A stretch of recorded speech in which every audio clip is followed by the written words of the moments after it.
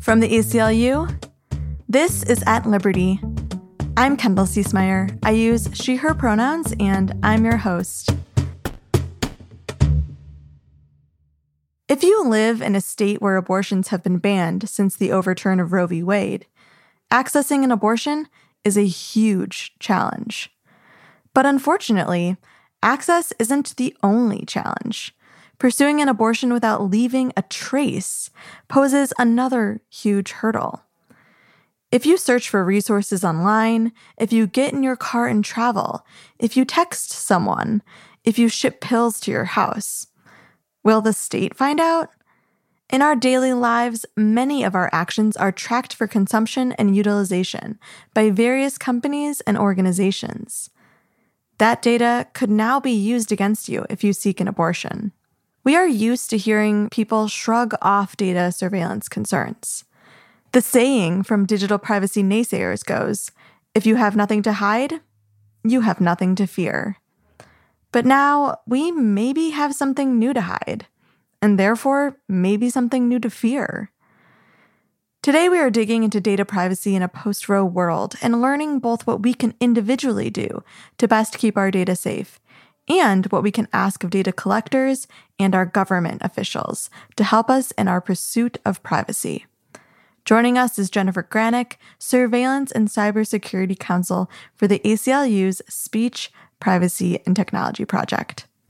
Jennifer, welcome to At Liberty. Thank you. Thanks, Kendall. So I think a simple place for us to start this conversation about digital privacy is with a very easy question. What does the Constitution say or allude to about digital privacy? So the word privacy isn't in the Constitution, but we have, through the development of case law, found rights to privacy in many parts of the Constitution. When it comes to data privacy or the information that you generate as we move through the modern world, the Fourth Amendment is the main guardian of our privacy against the government.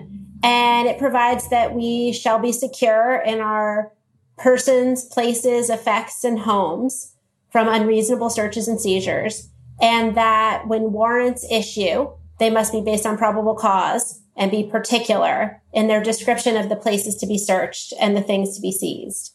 It stems from early hatred on the part of the settlers against a British practice of general warrants, which basically was an authorization from the state to just go into people's houses and search their stuff without limitations or any kind of specification of reason.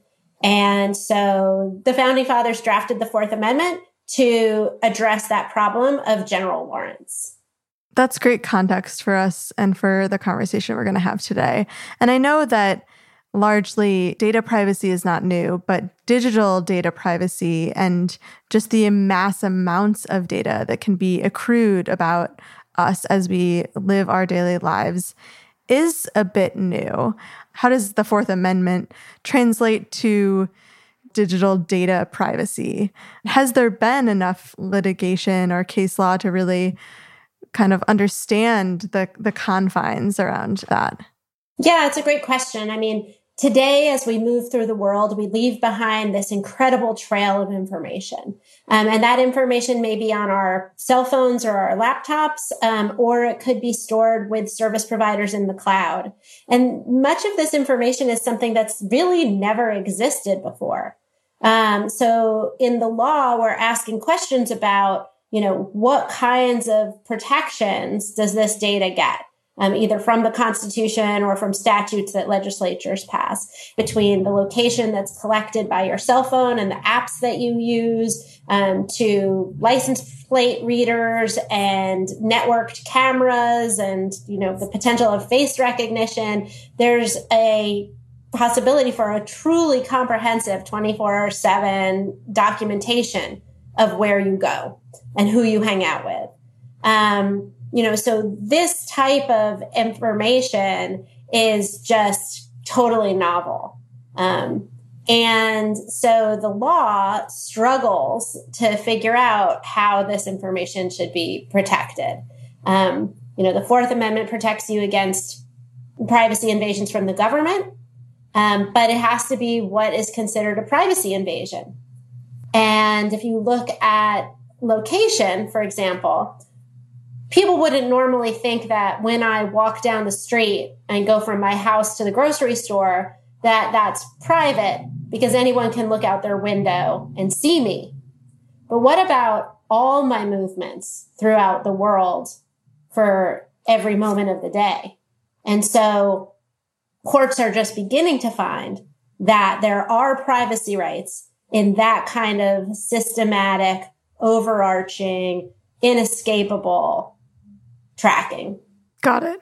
Okay, so largely this is still a new landscape. When you think about the individual and our abilities to enter or exit a world of privacy violations, it can be a little bit discouraging because in order to engage in the world that we live in now, most of us hold a phone in our pockets. And I think that opens a whole can of worms.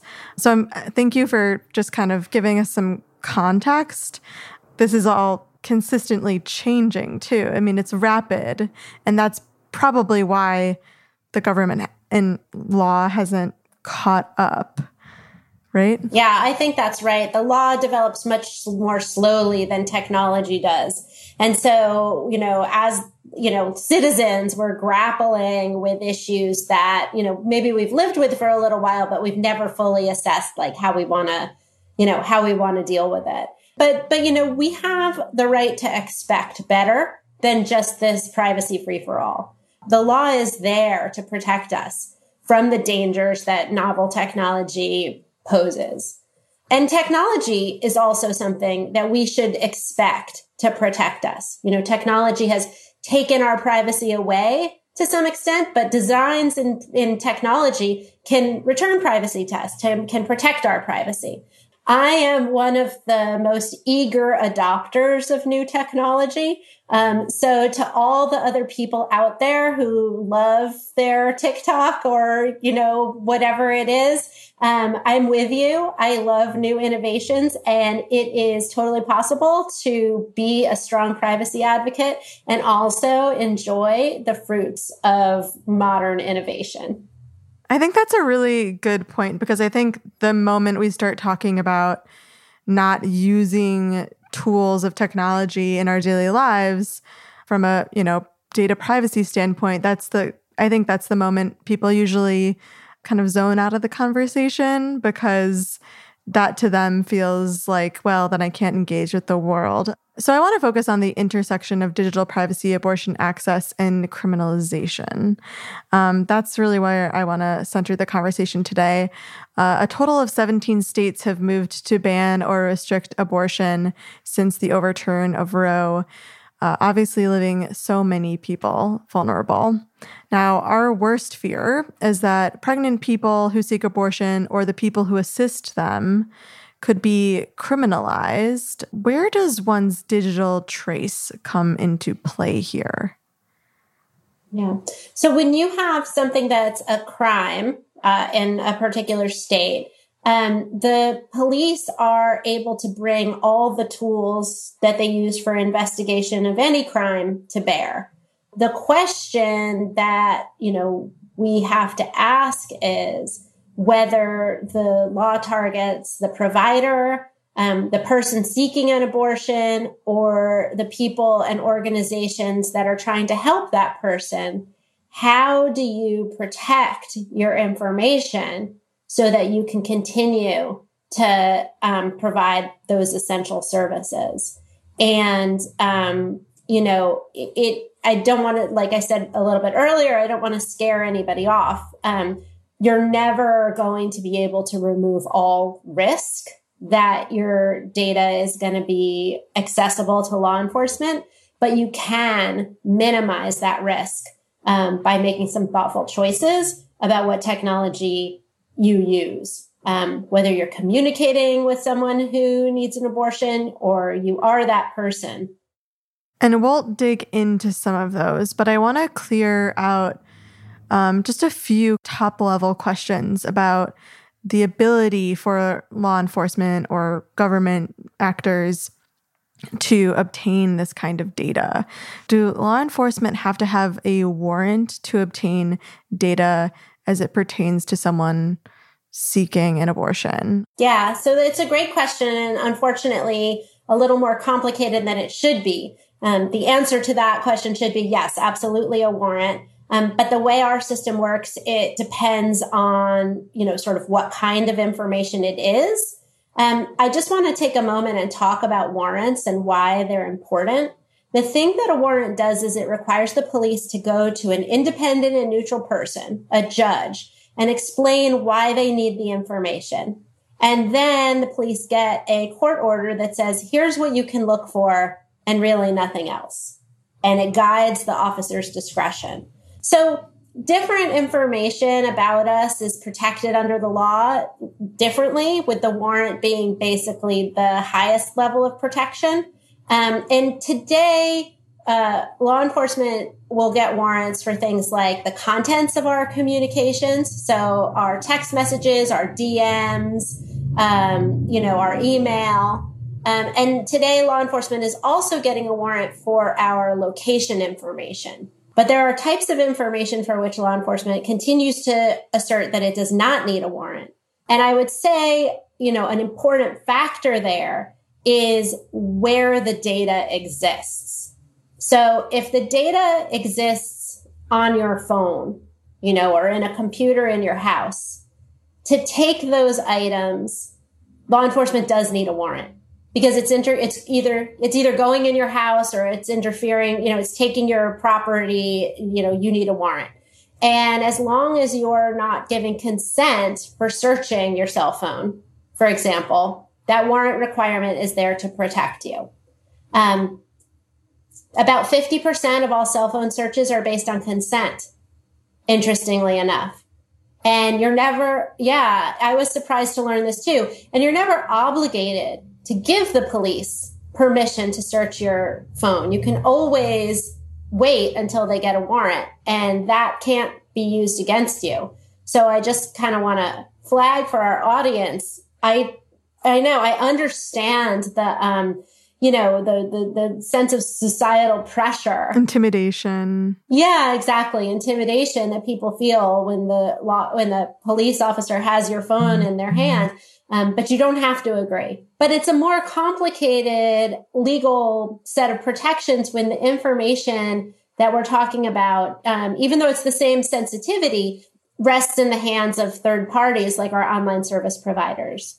And the government's argument there has been, well, since your information is in the hands of third parties and you've already shared it with some entities, it's not private anymore. And so it's not private with regards to us. And that idea, that third party doctrine was, something that investigators really relied on prior to the digital age. But now that technology has created this huge reservoir of sensitive information, the courts and even the Supreme Court are beginning to recognize that digital is different. And, things like walking down the street are nothing like a complete and thorough accounting of my location. And so this concept of the third party doctrine doesn't apply. But we don't have legal rulings about that question for lots of categories of data that are out there. So we're operating in a bit of a vacuum. Right. That is terrifying. Oh man, I don't want to say that, but that's my natural reaction. I want to ask you about this interplay between third-party collectors like your Googles or your Facebooks, the government, and the individual, which I know we just touched on a little bit.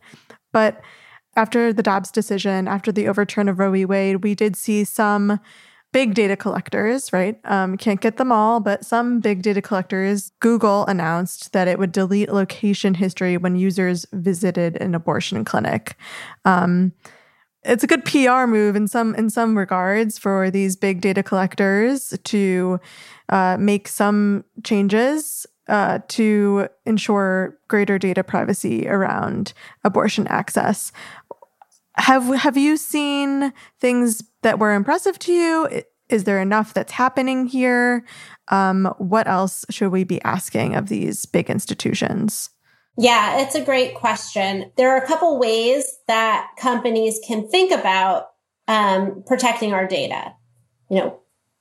Don't collect it. If you collect it, don't keep it. If you keep it, anonymize it or delete it as soon as you don't need it anymore and never, ever sell it. Like that, those are things that companies really need to think about. So, you're talking about deleting sensitive information about people's location near abortion providers. There are other categories of data that could be very relevant. There's been a couple of examples of people's search histories being used as evidence in abortion-related investigations. Certain search engines don't collect that type of information. So like DuckDuckGo doesn't collect that information. But for search engines that do collect that information, like Google's, this is information that, because it's so sensitive and because of the risk to people today, should be purged, just like that location data. In terms of collection, not every tool that you use to communicate keeps your conversations forever and ever. So, there are end-to-end encrypted applications, which means that the conversation only goes between you and the people you're talking to. And the service provider doesn't get copies of that information and can never recover it. And end-to-end encryption is, a lot of people use it because WhatsApp is end-to-end encrypted. iMessage is end-to-end encrypted. Those companies just don't have the contents of our communications over those particular tools, at least so long as you're not backing up to the cloud. So police can't get that information. Signal is another tool that uses end-to-end encryption. That's something that companies should implement wherever it's possible. Right. Yeah, absolutely. There's been a lot of discussion about period apps, specifically since the overturn of Roe. I think a lot of people think that, oh, well, my health data is protected because of HIPAA. What can you tell people about period apps? Right, absolutely. Well, from a legal perspective, I'll say that HIPAA doesn't help you here. HIPAA doesn't apply generally to these app makers, and it doesn't protect data from law enforcement. So that's not a legal protection. We don't really think at this stage in the game that law enforcement is going to get a big download of information from period trackers and then kind of use artificial intelligence and to data mine it and kind of pluck out of the set of data people who were pregnant and then no longer are. But we do think that information will be useful in targeted investigations where there is a suspect and the police are trying to, cultivate information or find evidence against that particular person. And there I would say, you really want to look at your app and what the privacy practices are. The safest way to hold that kind of data is with you only, locally. So it's stored on your phone or you write it down on a piece of paper, or something like that. And the service provider or the app maker doesn't have access to it. Because once the app maker has access to it, then it's a negotiation between that entity and the police about when the information is turned over.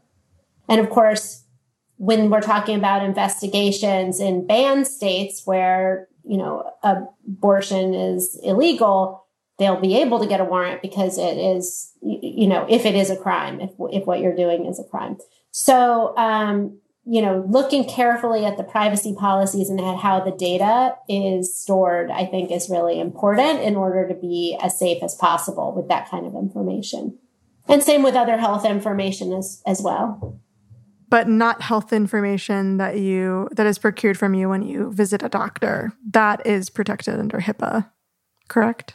Correct. That information is protected under HIPAA because they're medical providers, and it basically means they can't share the information. But again, HIPAA doesn't have strong protections against law enforcement. It doesn't require a warrant from law enforcement. I really hate that. I mean, I know. Doctors have other responsibilities to their patients. There are evidentiary privileges and stuff, but, these are not as strong in the law as we might like them to be. And, as we start to adjust to this new world, insisting on those stronger privacy protections and protecting that relationship between us and our doctors will become increasingly important. Yeah, I agree. I want to talk about mail order abortion pills, if we can, for a second. Abortion pills can be available by mail, and you can access them through a variety of different resources. And I think in a lot of ways, what we're probably going to see more of are people self-managing their own abortions through the use of mail order abortion pills. What can we tell people about the security or privacy concerns around that experience? Yeah, I mean, government surveillance of mail is a thing. The outside of packages, the government can access and take pictures of and store. First-class mail cannot be searched without a warrant. That is private. But there are commercial classes of mail that can be inspected. So, that's one aspect of it. And I think that this issue is relevant to both the providers of the abortion pills and also the people who are, planning to use them, because you may have medication being mailed from pharmacies out of state or out of the country into states where abortion is where this kind of abortion may be prohibited or regulated. And so you have this complicated, jurisdictional issue about what police can find out or do to investigate people who are acting totally lawfully in their state or country, but maybe assisting somebody in doing something unlawful in their own state. I think that, packages should not advertise what is in them in order to protect people's privacy. I think that the federal government could take action to help people by refusing to provide this data or cooperate with state and local investigations that are about abortion or, pregnancy-related activity. Got it. Well, I think that's a good transition into talking about what we can ask of our government, whether that be our state governments or the federal government, as far as our privacy protections. I want to start with talking about what we're pushing for at the ACLU as far as getting state legislation to prevent law enforcement from making overly broad requests to identify anyone who visited a particular location or searched online for particular keywords.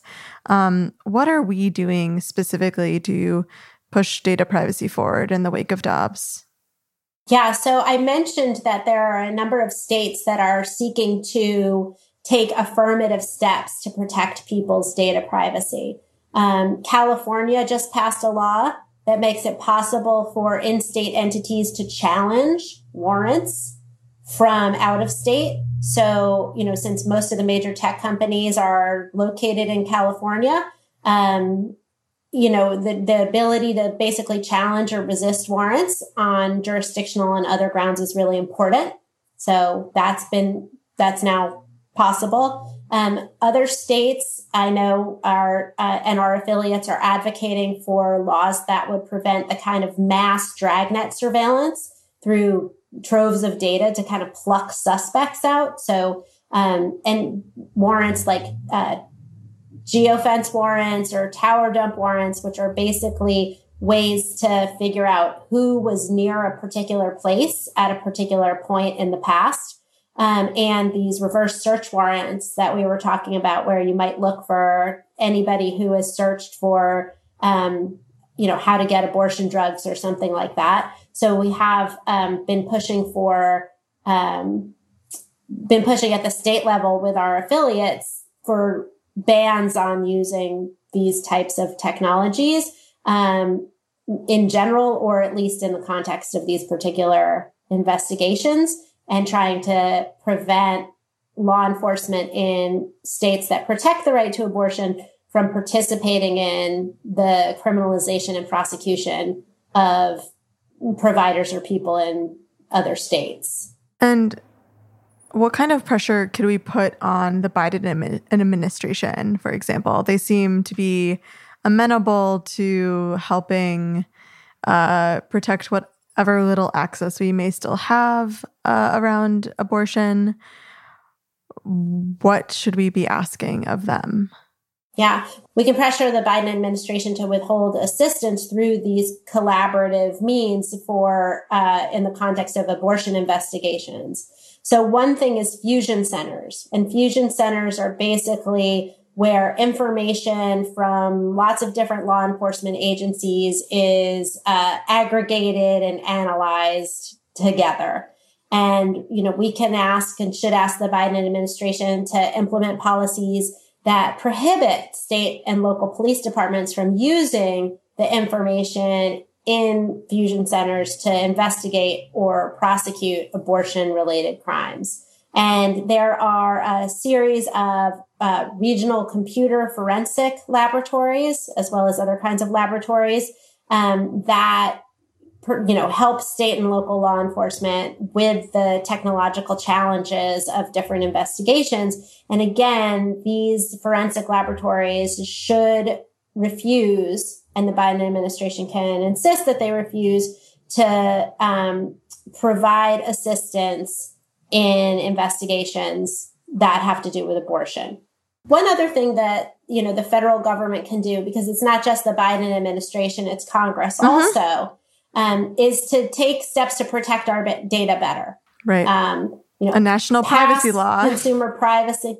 A national privacy law that protects our data, including health data, would be great. One of the big loopholes for law enforcement is that they can sometimes buy our most sensitive data, whether it's health data or location data. Not all the companies out there that manufacture apps are the most reputable. And there are lots of companies out there that collect our data, often without our really understanding it, and then sell it to data brokers, who then sell it further on down the road to advertisers and to the federal government. And there's been a number of news stories about law enforcement getting huge troves of data from these data brokers. So there is a bill that would stop this from happening. The Fourth Amendment is Not for Sale Act. And that would basically say law enforcement can't buy data that it wouldn't otherwise be able to get with a warrant. And that would go a long way to protecting our information from the sale and resale by data brokers, which just basically puts it at risk of great exposure to the government. And the status of that bill is that it's been stalled at the moment? Is that? I would say it's pending. Pending. And, I would say more it's pending. Positive and, stalled. The ACL. I don't think you can do this job, Kendall, without a little bit of irrational optimism. So, but no, this is a bill that has bipartisan support. It has had great public support as well. And it's especially relevant right now in this political moment. And I know that we sometimes have action alerts where it's a good time to call your representative and ask that they support this bill. So, there will be more times in the, coming months where it's a good time to push for this bill to move forward. And as I said, it does have bipartisan support, and it is particularly relevant and important right now. I love all of that. Jennifer, thank you so much for joining us and for helping us break down this very complicated topic that feels, I think, pretty overwhelming to most people, but you found a way to make it hopeful and more simple and accessible to us. So we really appreciate that. Thank you. Thanks for the good conversation. Thanks so much for listening. If you enjoyed this episode, you can subscribe to At Liberty wherever you get your podcasts and rate and review the show. We really appreciate the feedback. A quick note from our Massachusetts affiliate. Want to learn more about how technology interplays with our civil rights and civil liberties? Check out the ACLU of Massachusetts' new 4-part podcast series called Freedom Unfinished. The series explores emerging technologies and the impact of artificial intelligence, big data, and biometric surveillance on civil liberties and democracy, and features guests like Senator Ed Markey and Pulitzer Prize-winning investigative journalists. You can find it wherever you get your podcasts. Freedom Unfinished. Okay, until next week, stay strong.